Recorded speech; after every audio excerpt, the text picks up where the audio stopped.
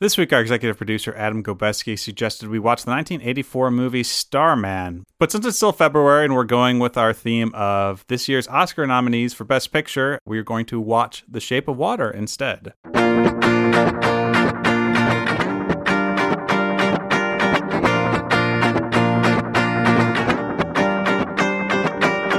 Hello, and welcome to Cinematic Respect. I'm Charlie Wallace, and I'm your first co-host. And I'm Cara Hulse, who's the sub-co-host. Sub-co-host? Yeah. The guest co-host. The guest, sure. Whatever. You're not a I don't know. co-host. Cara. Yeah, no, because I probably, We'll see how it goes. I think it'll be just fine. So it's still February, and we are taking this opportunity to review some of the Best Picture nominees from 2017. Last time we did Lady Bird, and this time we're getting into, I think it's the most nominated picture, not just for Best Picture, but all the other Oscar nominations this year with 13 nominations. 13 nominations, yep.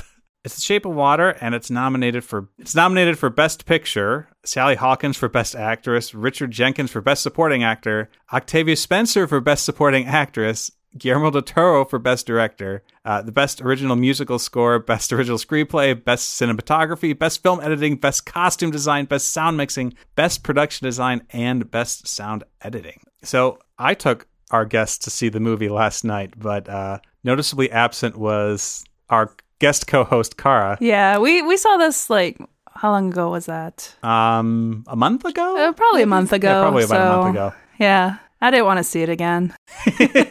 Just as a little preview of what her thoughts about the movie might be. Yeah.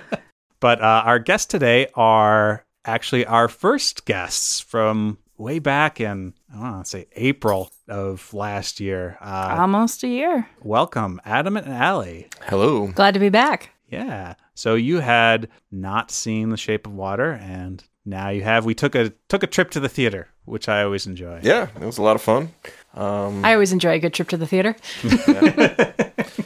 And had you seen any of the other Best Picture nominees this year? We both saw Get Out, which was really good. Yeah, I really enjoyed that. It was a good Halloween film, but also a little something more. So what did you two think maybe this movie was going to be about? Had you read up much about it? I went in pretty cold. I started to read a plot synopsis and saw something about a sea monster, and I was like, okay, I'm going to stop because I feel like that might be a reveal. But it shows up pretty early in the movie, so other than that, I went in cold. Yeah, I did too. Did not watch even a preview. Read a short synopsis when I was hunting for movie times, and saw mention of the word sci-fi plopped in there and some green-colored imagery on Google Image. But other than that, nothing. Yeah, this movie falls under a lot of different categories, I guess, genre-wise. It's like a sci-fi. It's like a Romance, yeah. Creature feature, yeah. Commentary on race and, I don't know. It's got some of that too, yeah. So the film is set in the 1960s, and Sally Hawkins plays Eliza, a cleaning woman who works at a secret government facility, which has recently obtained an asset, which turns out to be an amphibian person who was found in South America and brought in by a G-man named Strickland, played by Michael Shannon, who is an extremely cruel human being. Eliza eventually manages to make contact with this amphibian man, falls in love, and with the help of her friend Zelda, played by Octavia Spencer, her artist/neighbor, played by Richard Jenkins, and a Russian double agent, played by Michael Stuhlbarg, manages to break that amphibian man out, and she attempts to set him free. In the credits, he's called an amphibian man. So I don't know if for the rest of the episode we should start referring to him as an amphibian man rather than a creature or a monster. That was the debate we had right after watching the movie. Like, how do we refer to him? Is he just the asset? That seems a little, unpersonal. Yeah. You know? And I was like, merman? Should I call him a merman? I don't. I kind of like merman, but I mean, I guess he didn't have the, fishy tail. Yeah. So that's the only word I had for it. So. Yeah, so hard to say. I think for the sake of the podcast, we can refer to him as anything, but I didn't think that the movie would make me ask those questions of myself. So, I guess, what were your first impressions of the amphibian man himself? It doesn't take too long for him to show up. in full form on screen? Maybe 15 minutes or so? I don't know. He seemed pretty feral, but I don't know if feral is the right word for something that's like amphibious. Like, do you use the word feral for like a turtle that's, been captured? You think of feral turtle. I don't know. There's got to be a better word. But yeah, I mean, pretty untamed. There were a few moments of suspense when he comes in the tank and you see the hand come up to the top, and then you hear things from the closed doors where they're doing their research. But after that, I think any sort of malevolent or violent tendencies that you think he might have, I feel like that is pushed aside after he starts to engage with Eliza. Yeah, totally agree. So that is one interesting thing about the movie too, is there's not, like you said, there's not a lot of time period where we're led to believe that maybe this is a dangerous creature. I mean, right away, she's communicating with him, which I thought was kind of an interesting point. It's like, all right, so part of whether you can get on board with this movie or not, I think, is whether you can believe quickly that this amphibian man has equivalent capabilities of a human. Yeah. Like, do you think that's portrayed very well? Yeah, I don't know. I guess that was my big problem with the movie, just because it's like, what was there to actually show, like, okay, his intelligence, it's up there, like, to the point where she can engage in relationships with him, Right. I mean, he learned sign language a bit, but you kind of want, he could have been just copying, though, yeah. like... What would Jane Goodall have to say about this? I feel like she'd be the only expert we could consult. But the thing I thought about it this time around watching it was, if I were in that situation, how well would I have done? Like, if I was the creature, do you think, or if you were the creature, do you think you'd be able to pick up on sign language that quickly? I don't know. I mean, it's pretty instantaneous. But it could He be knows mimicry. what an egg is. So Sally Hawkins boils eggs at home and puts them on the edge of his tank. And the amphibian man comes up almost immediately, and she shares that with him. But then before she gives it to him, she does a little sign that says, like, hey, this means egg in sign language. And he almost immediately signs that back But to it her. could be like almost like a simple like teaching, like, okay, you do this thing and this. I don't know if he actually comprehended. Maybe he's like, oh, I have to do this for this. I don't know. Right, but how long does it take animals to get that? Like, it first depends try? on what type of animal, I feel guess. like we do need to call Jane Goodall in. Yeah. Because there is some allusion to the fact that he is from South America and has been interacting with the peoples down there, and they treat him like a god. So maybe he has relationships or has interacted with humans before, and he already knows how to approach them. Mm-hmm. He's observed them. He's comfortable with them, because clearly he is aware of Eliza and looks to her and is receptive to everything that he sees from her. So I talked with Cara immediately after we saw this movie the first time, and I think that was part of your problem with it overall, right? Was that you didn't know if they had demonstrated well enough that this creature was... And I guess that's not really the point of the movie, But at the same time, But it's like, yeah. It's the job of the screenplay and the director to demonstrate those things, right? So if it hasn't been demonstrated to... Yeah, because that's the thing. It's like, is she taking advantage of this creature?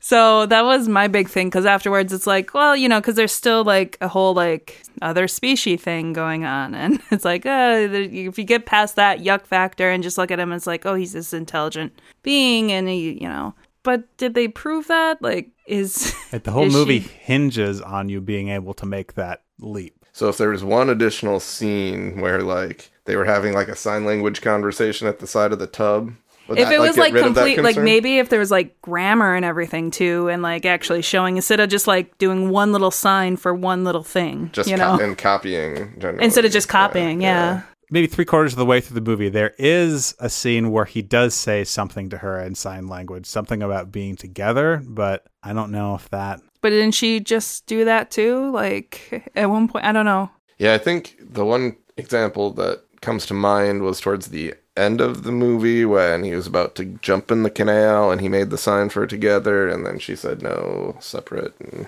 Strickland shows up, and there's the whole like climactic showdown. Yeah, I mean, I think that's the only time that I can think of off the top of my head. There are probably other things where like he actually kind of showed it was preemptive. It wasn't mimicry. Clearly, Amphibian Man and Eliza spent a lot more time together on lunch breaks and in the tub at the apartment than we saw on screen. And I think only the deleted scenes will ever let us know Can't wait what for may have happened that. there. Yeah. Yeah, In the DVD. directors. Yeah. So yeah, but I guess like let's just go then with like, okay, yeah, he's intelligent. It's all right that they were doing it. So I don't think we pointed this out in the synopsis, but I mean, it's bound to come up eventually. There's definitely a sex scene between Sally Hawkins and the Amphibian Man, which is presented in a very romantic way, right? A sort of natural way, in that you're supposed to believe that. And everyone didn't make a big deal about it either. Like, Right, none. Was it? Are we going with Giles? Yeah, I can't remember what it If said it Giles in or the movie, so Giles? I think in Giles. honor of Buffy, we're going to have to call him Giles. Okay. But like when he came in, he was almost like, all right, yeah, you go, girl. And even Zelda picked up on her smiles at work. Yeah. You know, Eliza's like just pushing her cart down the hallway, grinning from ear to ear. You know, And she's kind of asking like, how? And There was a she didn't even have to ask who. And then the hand gesture for the how was, I think, one of the funnier moments of the movie. and just like Octavia Spencer's like, yeah, just like a smile and a nod. And Never trust a man, I think is what she said. Yeah. Something about it being flat down there. Gosh. There were a lot of really good lines in this movie. Yeah. Yeah. So, what did you think of the actual design of the Amphibian Man? I don't know, compared to, say, other movies that Guillermo del Toro has produced. I mean, I think it was in line with his other creature designs, and it obviously borrowed a lot from from the Black Lagoon. The sound was really good. I think the way they when he would like screech and roar, like there was like a low end and like a really high pitched noise as well. That was very like you know uncomfortable sounding. That was really well executed. Yeah, the resemblance to the creature from the Black Lagoon is striking. I had no idea. You know, I had vague memories of what that creature looked like, and seeing them side by side now in my mind, it's kind of crazy. I guess I never saw that movie either. Like, did you guys see it? I Long haven't, time ago. actually. No, Long that's time one ago. that's Yeah, on my list eventually. eventually. But you saw Hellboy in Hellboy 2, right? He has an underwater sea creature in that one. Well, Remember? Which? Like the yeah, detective guy who lives in the tank? I was Yeah. gonna say they look kind of similar to that. Yeah, so it's not- Yeah, It's not he was untrod He territory. was intelligent. Yes, well, yes. But definitely spoke English Yeah, and was the I most mean, I intelligent guess being in the room. I do would, remember that. you know, if this creature all of a sudden like started speaking English and everything, I would feel. So better that's the about bar it. for you, is that Oh, no. if they speak fluent English, then all systems go, right? Right, you're speaking English. Let's get on it. That's awful. So yeah, I really, I mean, I thought it was great though. Like all of the, especially the glowing skin. I thought that was kind of a nice touch too. Like, Yeah. Yeah, that was I guess- pretty. yeah, I think it's supposed to be something somewhat awe-inspiring, but also something that you can feel kind of familiar with. I think if it was something that was way out there, it wouldn't have worked. I mean, depending on whether you think it worked to begin with, but if you're supposed to think, oh, this is something that someone can have a relationship with, you don't want it to be like crazy with antlers or... Yeah. It's I don't know. I was just thinking of something weird. It seemed like, Yes, antlers are weird. like it reminded me a lot of Pan's Labyrinth, but more grounded, I guess. He wasn't as like fantastical as some of the creatures that showed up in Pan's Labyrinth, but it's a little off topic, but I definitely saw a lot of parallels with that movie, with the female lead with like the CGI counterpart that's a little spooky, and then the villain that really doesn't have anything redeeming about him, and Yeah. the occasional like bursts of gore, and I think they both had like a scene where somebody gets hooked in the mouth in a different way. Oh, yeah. It's a fun common theme to have between your movies. yeah, it must be something with Guillermo del Toro's psyche that we all got a window into there. But yeah, I think this one had a happier ending than Pan's Labyrinth, and it was a lot more personal, and less of the fantastic elements. It all felt very outside of like that one musical sequence that was towards the later part of the movie, which was interesting. What did you guys think of that? My first impression was that, this feels a little out of place, and then I was like, well, I kind of like it though. Like, so it was kind of an interesting window into her sort of thought process, and she was obviously inspired by the movies and performances that she would watch with Giles in the early part of the movie when they were watching like the tap dancing up the stairs and all that. Yeah, I thought it just spoke to the different modes of expression that she had, because she couldn't speak. She would tap dance up and down the hall, or she would dance with her mop at work, or, feasibly sing and dance with her amphibian man. Yeah, it basically, at first it did seem kind of out of place. And I was kind of like, oh, this is kind of, I don't want to say tacky. Like, what's the word I'm looking for though? Just like hokey. Hokey. Thank you. But then it's like after I was done, it's like, you know what? I liked it. It was enjoyable. It was fun. So one of the fun things about this movie is that Guillermo del Toro is fairly upfront in the interviews he's had, especially after the movie's come out, about what he intended for a lot of different things. For instance, the design of the amphibian man, he said he wants something that looks, I guess, almost sexy, or like somebody who could be a leading man. I know, it's like, relatively. Guillermo del Toro definitely has a passion for creating these monsters, and he wanted to give one of these creatures an opportunity to be a leading man. So that's how the creature was specifically designed, which was interesting then, that they took this scene and they turned it in black and white and had this sort of dance sequence that was like all of those old movies, to say like, okay, well, if you didn't get the point up until now, like, yes, like she's the leading woman and he's the leading man, and this is the romance story that's happening, or that they want to happen, right? This is kind of the cinematic world that they wish that they could be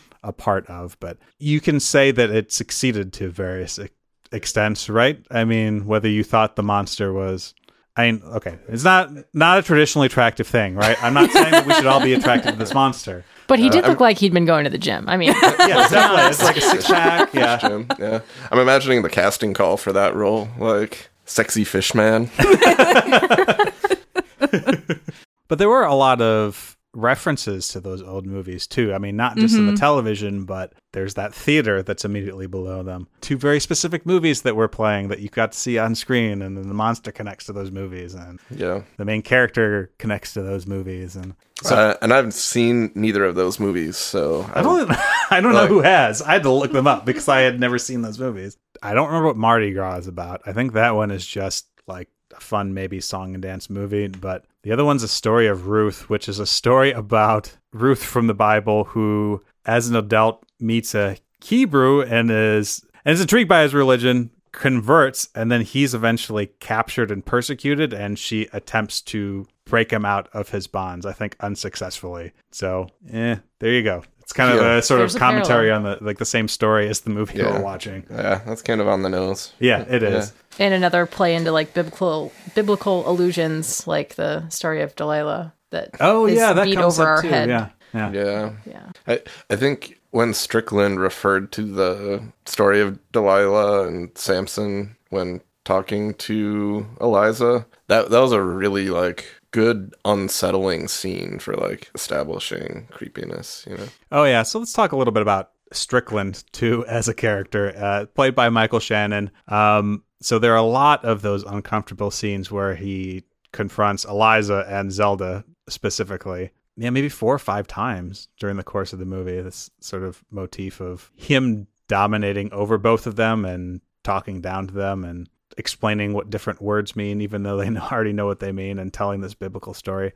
So what were your thoughts on him as a character? I've heard people come down a little bit differently about whether they thought it was successful or not. He was a character that you could very easily hate and never want to root for, I think he did a great job being totally evil. Yeah, I feel the same way. Like, he was consistently creepy and evil through entirety of the movie, from the first scene where he walks in as like in the bathroom with the both of them. And, I think, his character kind of develops in the sense that he gets more and more unhinged after, as his like fingers are dying and, Gross. Yeah, he's literally septic at the end. I mean, he's just poison through and through. Yeah, the amphibian man has either bitten or torn off a couple of his fingers towards the beginning of the movie, and while they're reattached, they gradually rot on his hand. The one scene with his wife and it just in her face and sorry. That's Yeah. And then he makes his wife be quiet, which is clearly like, Oh, yeah, referring wow. to Eliza.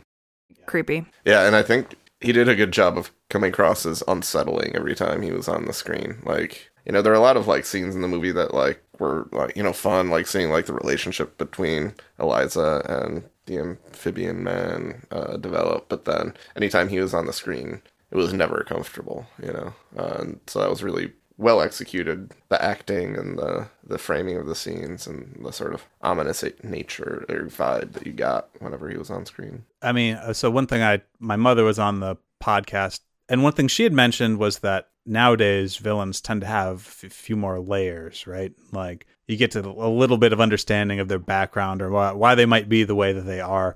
Do you felt like that came across with him or not? Or do you think it was even necessary other than just having this menacing character? I mean, I think they tried to give that a little bit, when they showed the scene with him sitting at home with his family. But on the whole, I think it was, he was pretty solidly on one side of the spectrum. And similar to like, going back to the Pan's Labyrinth comparison, I think the villain in that movie, the Capitan, he was also like consistently bad through the entirety of the movie. So might be a trend in how Guillermo del Toro portrays villains. I don't know. About him being so awful, it made wanting to have, that romantic, acceptable, enjoyable relationship between Eliza and the amphibian man, I think it made it more successful because you don't want to see someone treating someone so horribly, physically, manipulation, all the things that he did.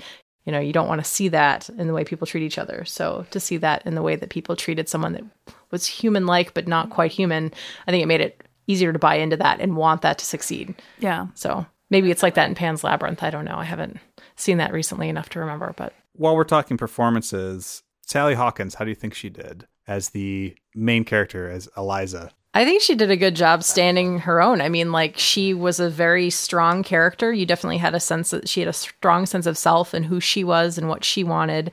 She had built up friendships with her neighbor and with her coworker, and she was obviously searching for something more. And I think we saw that fulfilled through the development of her character. Yeah, I think it would have been really easy to have a character that was really shy, and I guess you might misinterpret her as being that way simply because she's mute, but like if you're really paying attention to anything that's going on, she's very direct.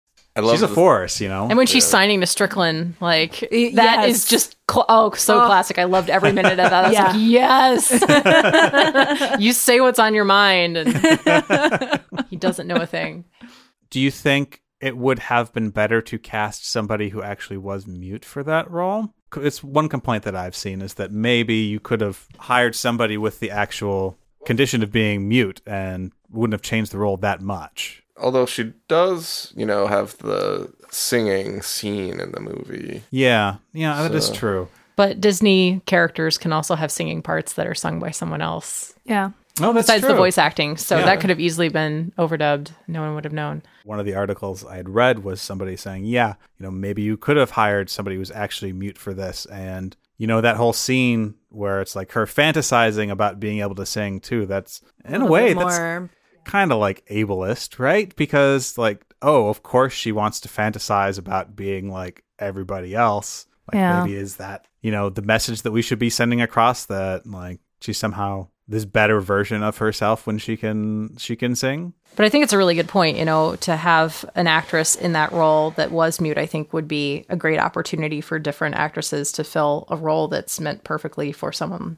like that. So this is a little off topic, related to like her muteness in the film. Like they frequently show the scars on her neck, which come across kind of like gills almost, like the way they're like located, and I think that was obviously intentional. But then they say that her vocal cords were damaged somehow, but what actually caused that damage? Yeah, they don't address it specifically. We don't know what it is. So we don't know if, it was some damage that was caused her, or, one of the large conceits of this movie is that maybe this is some fairy tale that the neighbor is telling, right? And that she's really this princess that, did you get that? Well, at the end, they even said, the princess of... Right, she's some princess that's somehow related to that type of being, so that they were always meant to be together, right?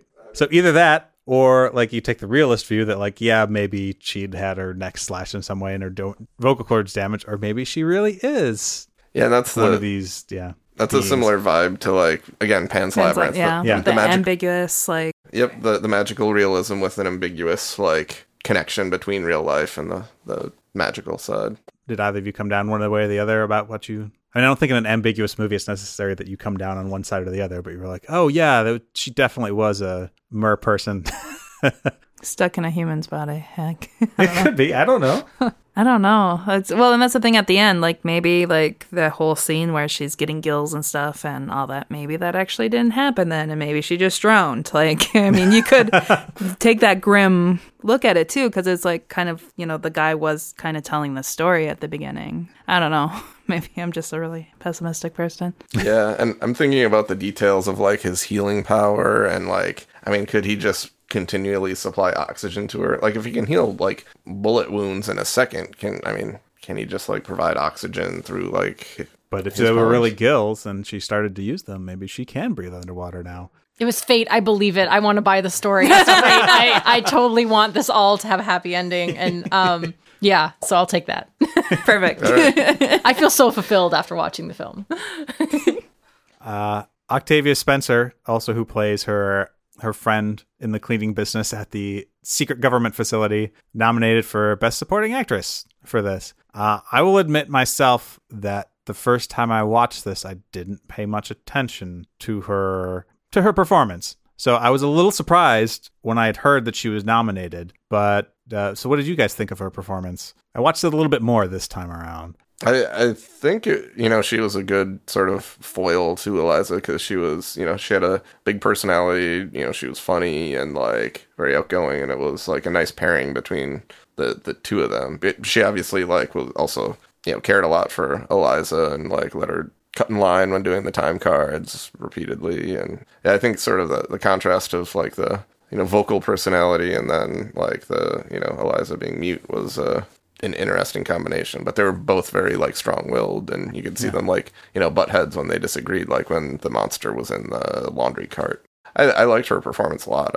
She did a good job of balancing. That's a great point, because I think that's what I noticed the second time around that I didn't notice the first time around like you did, was that's why her performance is strong in this, is that she provides that role that if it wasn't there, if you took that and plucked that out, it would be a much darker movie. But it's one of those things, too, where sometimes when somebody's doing a great job at acting, you don't necessarily notice. A supporting role, you might not notice as much as, a lead role about what people are actually doing.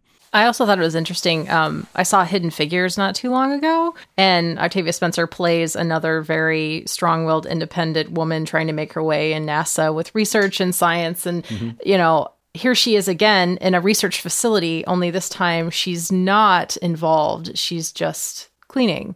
And seeing her in a similar setting, but a very different role with different characters and different struggles, I thought was really interesting that she's had two roles that are in some ways paralleled that way. I think she had said something along the lines of she would take any role that Guillermo del Toro gave her. That's why she agreed to do this. She's it could have been anything, and she would have been on board for it. So.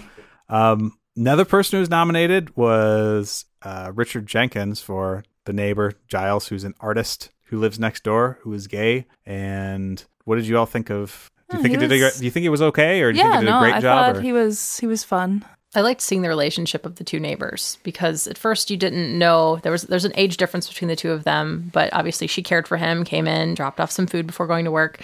So you didn't know what their relationship really was. And that question kind of came up a little bit later, what are we? What is this? Are you going to help me get the creature, back someplace safe? Do you believe, is this story that I'm telling you from work believable?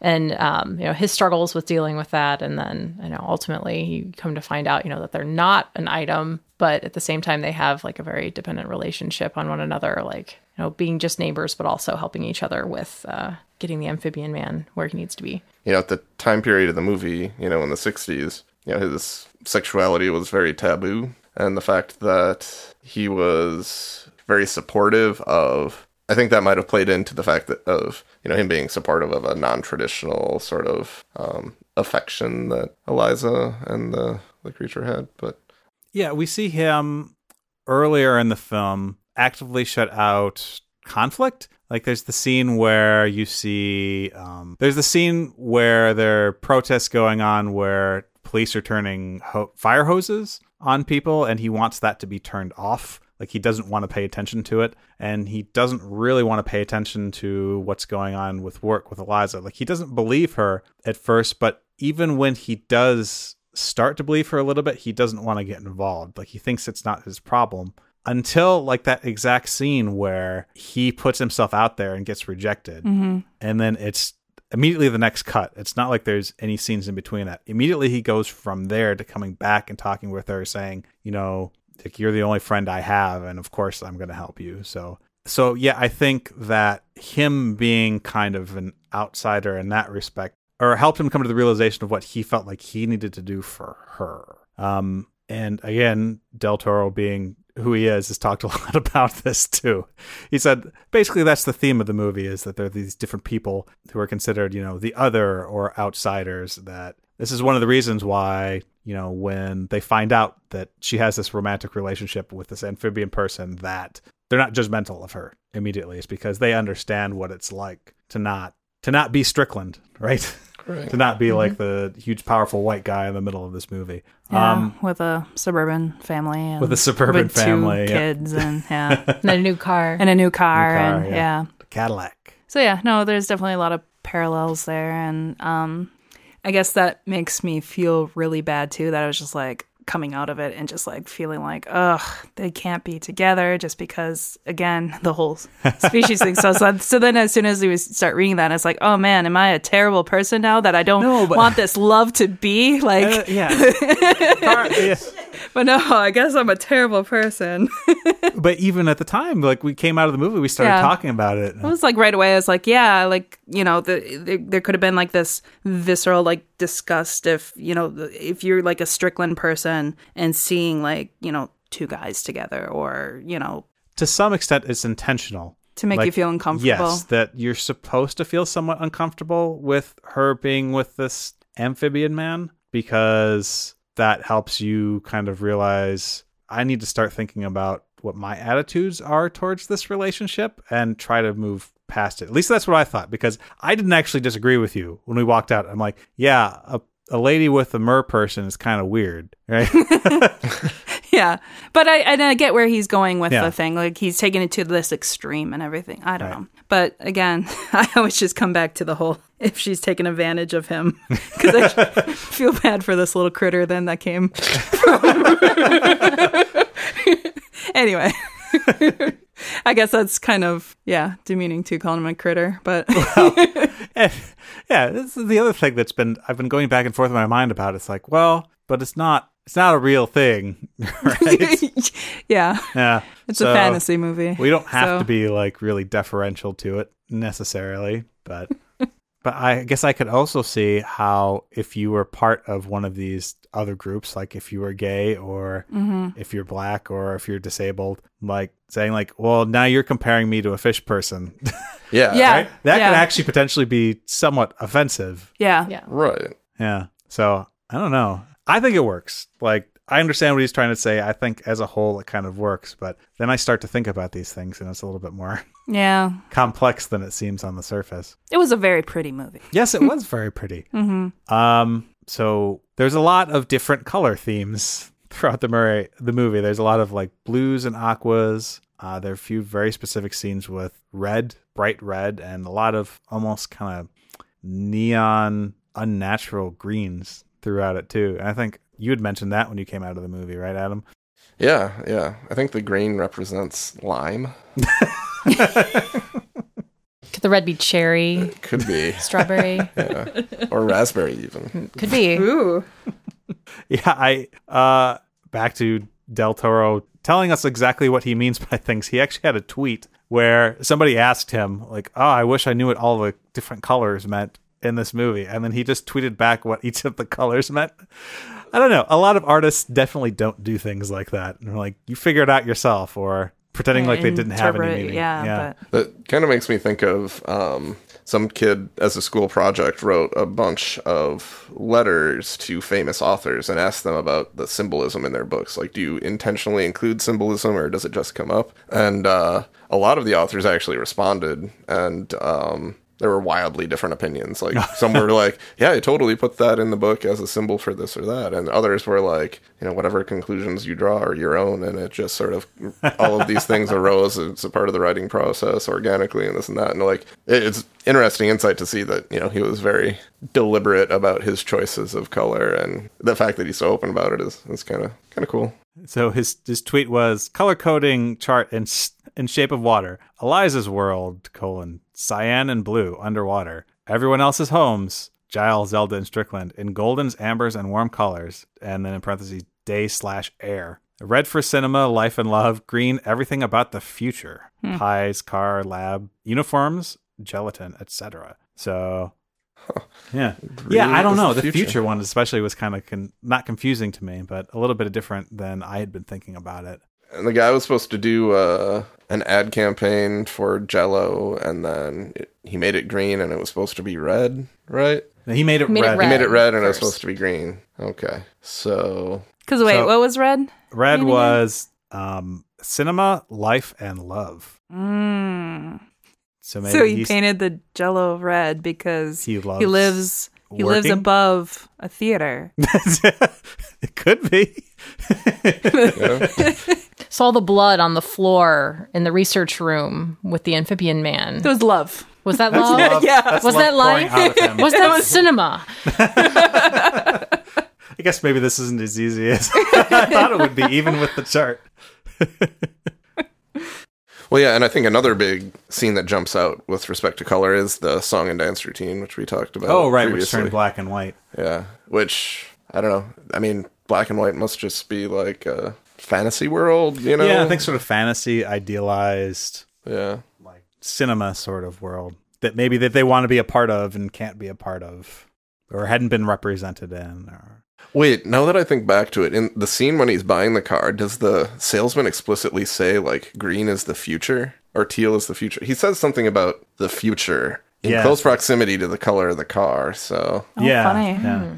So let's see. Yeah, there's the car, there's the Jell-O, those candies that he eats, that Strickland eats, and is always chomping on, are green. The horrible tasting pies are green. Yeah, those didn't look like key lime pies at all. It just looked like green Jell-O. Yeah. Which, in the 60s, they really tried to shoehorn Jell-O into a lot of stuff. Like, I saw a cookbook from the 60s where they did these, like, savory Jell-O molds where they'd put, like, meat inside of Jell-O. And, oh, yeah. Yeah, it's, I'll try to find a link for it. And send it to you. But... One other character we just haven't completely mentioned at all yet was... Bob. Are we going to talk about Russian? Bob? Was it Bob? Was that his name? Bob from Madison, Wisconsin. Yeah. I almost Wisconsin. lost it when that happened. The last time that happened to me in a movie was when we were watching Jurassic World and they were going to the Madison airport. And I was like, oh my goodness, we've made it big in Hollywood. Everybody in the theater laughed. Yeah, and then that here it came is up. again tonight. Yep. Wisconsin. Madison. So Michael Stuhlbarg plays Bob, who is actually a Russian agent sent to do all sorts of probably sabotage in this secret facility, but is eventually tasked with just destroying the amphibian man rather than trying to capture him in some way. Because I guess the Russians would rather just destroy American intelligence rather than try to steal it at this point. Michael Stuhlbarg, I think, is in 3 of the Best Picture. What other ones is he in? He's in Call Me By Your Name. He was in The Post as well. I thought so of all the performances that I was watching again this time, I thought his was kind of the one that I gained the most respect for. Because you start to look at the things that he's doing in the background, even before it's revealed that he is a Russian agent, he's a Russian agent pretending to be an American scientist, but he's very sympathetic towards everyone. Like, he understands everyone and actually doesn't do what his handlers tell him to do. Like, he actually wants the creature to escape. But it was even really interesting to see the things that he did in the background this time. Like, once he realized that the amphibian man liked eggs, he actually started to feed him eggs. If you look in the background, he like brought these big carts of eggs. Or when Eliza and Zelda were complaining about people throwing their stuff on the floor and like having to clean up after it, he folds up his coat or whatever and hands it to her. Yeah. So like he's actually paying attention to everybody. But I guess I didn't notice that at all. I didn't. I guess Not I'm until not this paying time I attention. looked at it too. It's because And he notices Eliza's in the back of the room at one point and doesn't say anything, you know. yeah, yeah, and so yeah, that's the thing.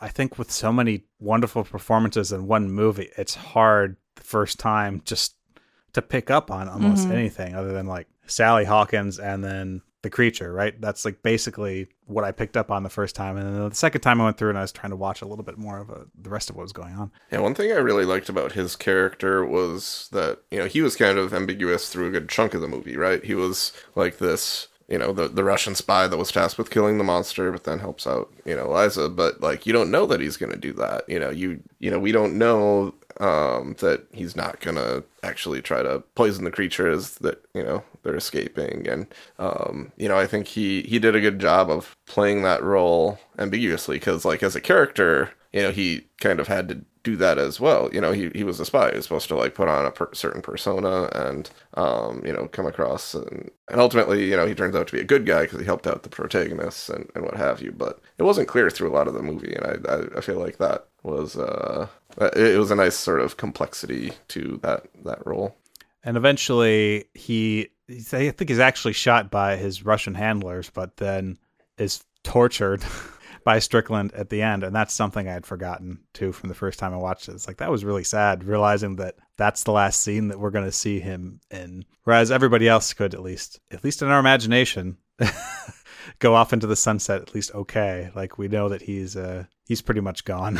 Yeah, he and Strickland were the main deaths, besides the one security guard that was killed by Dimitri or Bob. Yeah. So he was the only other character in the movie with blood on their head. Yeah, that was weird too. Yeah, he just goes up behind the guy or behind the security guard and kills him. For somebody who's so understanding and sympathetic and trying to help the creature get out of this facility, he doesn't seem to have a problem just straight up murdering military police. Yeah. The guy just doing his job. Poor guy. I don't know. I thought that was a little bit weird. Yeah, I guess that's what you do. I mean, that wasn't a sedative, right? That was lethal. That was supposed to kill the creature, right? Mm-hmm. So, yeah, I mean, I guess I don't know if that's inconsistent or maybe just he was still a spy, right? Yeah, I guess he was still a spy. I mean, he was trained to do those sorts of things. So, or you know, it sort of took place of his accomplishing his mission, right?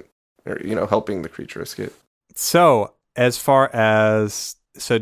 on other Best Picture winners that you've seen in the past, do you think this is something that feels like it could be a Best Picture winner? Again, we haven't all seen all of the nominees for this year for sure, so who's to say whether it's going to win this year? But I think in terms of movies, some of the other ones that were on the list for this year, and crap, I don't even remember what The Shape of Water was rated, but I feel like it was a pretty accessible film. Like, it wasn't super heavy. It wasn't historical based nonfiction. It wasn't anything that was so dense that a person couldn't just go and enjoy it. Yeah. So, and hearing a couple of the past winners, I know that they had some pretty heavy and dark themes. And while that's wonderful and, you know, movies should be awarded for what they do well, I think this one is unique in that list that I have in my head, that very short list of important award-winning films, to where I think it would be a good addition. So I could see it being a winner. Let me give you some context. Let me read backwards. Moonlight, Spotlight, Birdman, 12 Years a Slave, Argo, The Artist, The King's Speech, The Hurt Locker, Slumdog Millionaire, No Country for Old Men, The Departed, Crash, $1 Million Baby, Lord of the Rings, Return of the King, Chicago, Beautiful Mind, Gladiator, American Beauty, Shakespeare in Love. So now as I'm reading this list, I mean, all right. So I want to throw out the caveat, like, yeah, I know Best Picture at the Oscars doesn't necessarily mean it's the best the best picture of that year, or even that it's necessarily a fantastic picture. You could hear as I kind of sighed as I read a couple of those. But the question still stands. Well, and I think Guillermo has a really good, like, for directing too. Like, it was a very pretty movie, and he won the Golden Globe, which I still... Who was up there? Natalie Portman? Was it? Oh, yep. She made this comment because there's all the whole Time's Up movement and everything. And there was the comment, okay, now it's time for the best director. And she said, which is all men or something like that. Yeah, you're all male nominees. You're all male nominees. And then the very first cut was like to Guillermo because he was the first one. Like, it's like, how awkward would that be? Because it's like, he's so sheepish. Yeah. It's like, when they cut to him, sorry. He's kind of like, yep. I'm just here because they put my name on a list. But he won, so and he, I don't know. I thought it was a very good-looking movie. Yeah. I'm looking through some of the other winners, and I think it's a better movie than Titanic. So. Yeah, see, that's what I was thinking as I was reading through the list, too. Is like, yeah, there's a lot of other movies on here that I definitely put it above.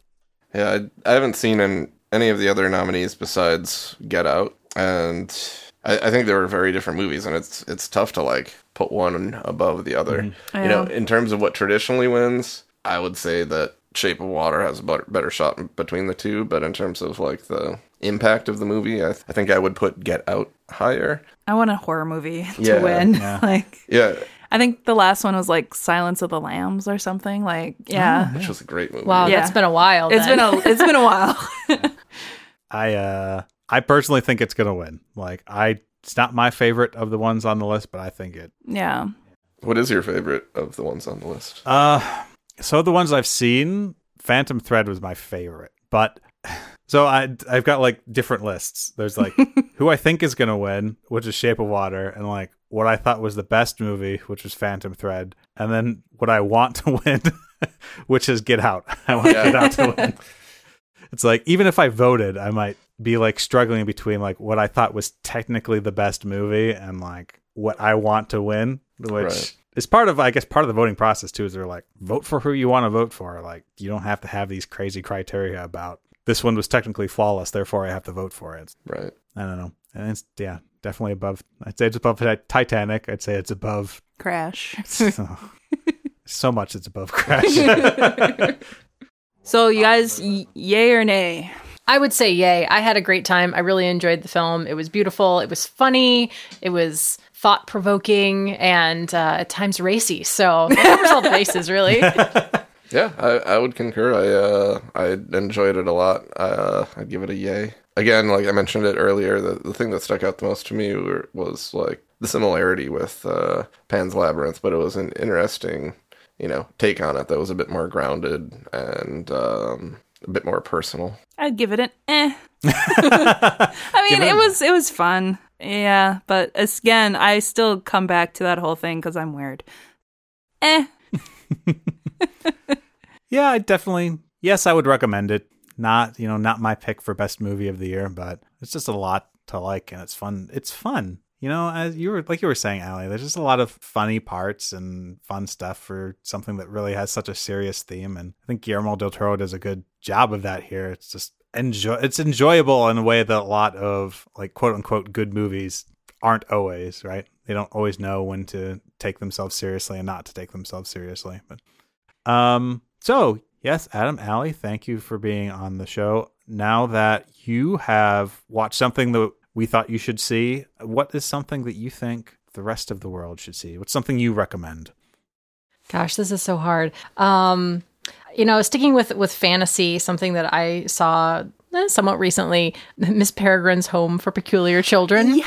I think that scratches a similar fantasy vibe where there's a little bit of that, this could be real, maybe, but, there's an element of time in it. So I think that would be a good, lighthearted movie. It's definitely friendly for the whole family. So no uncomfortable scenes. And Cara likes it sounds like. So that's I thought it was, again, like you were saying, it was kind of scratches in it. Like it was fun. So this has no relation to the movie we were just discussing, but just one that a lot of people aren't aware of, and it kind of flew under the radar. It was a released on Netflix. It's a movie called Turbo Kid, and I think it came out in 2015, but it's sort of like Stranger Things meets Mad Max, but with more humor. Kind of a fun post-apocalyptic sort of action adventure that is really entertaining, and it has some over-the-top special effects, and some of the acting is a little cheesy, but it's done in an entertaining way. Yeah, that's my recommendation, but not related to anything we were just talking about. I'll go with Guillermo del Toro, like The Orphanage. So creepy and so many emotions, and I just remember at the end just bawling, and I usually don't do that at movies, and it was really well done.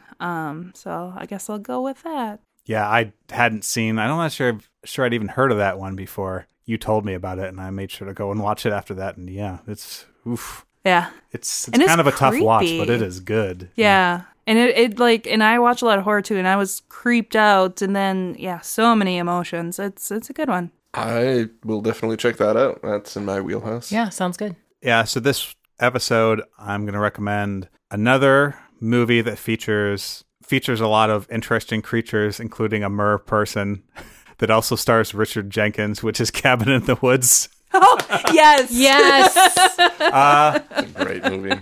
So, yeah, he actually plays an extremely funny role in that, where he's in charge of a secret facility. So I guess that's all I'll say about that, because there could potentially be some more spoilers involved if I went into it more. But definitely go check that out. Yeah. Now I'm going to try to think of a series of events that would lead him to be the same person in both movies. Connect them. That could explain the obsession with mermen, right?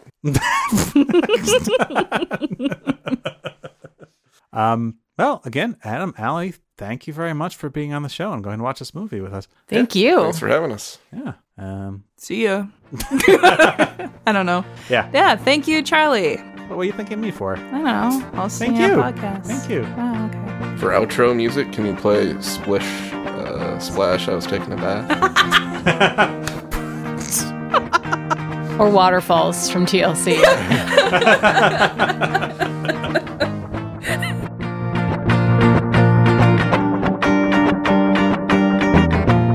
Well, that wraps it up. Thanks so much for joining us. We had a great time. Hope you really enjoyed it. Tune in next time when we'll be introducing another friend to one of our favorite movies. See you then.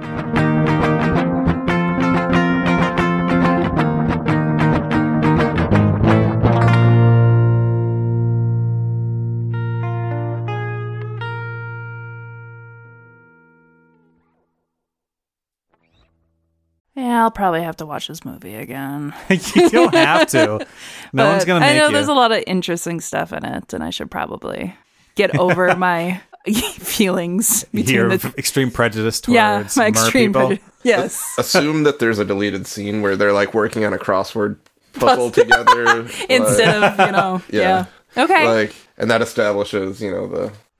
Okay. I thought you were going to say they were working on a crossword instead of... Oh, no. I was like, No.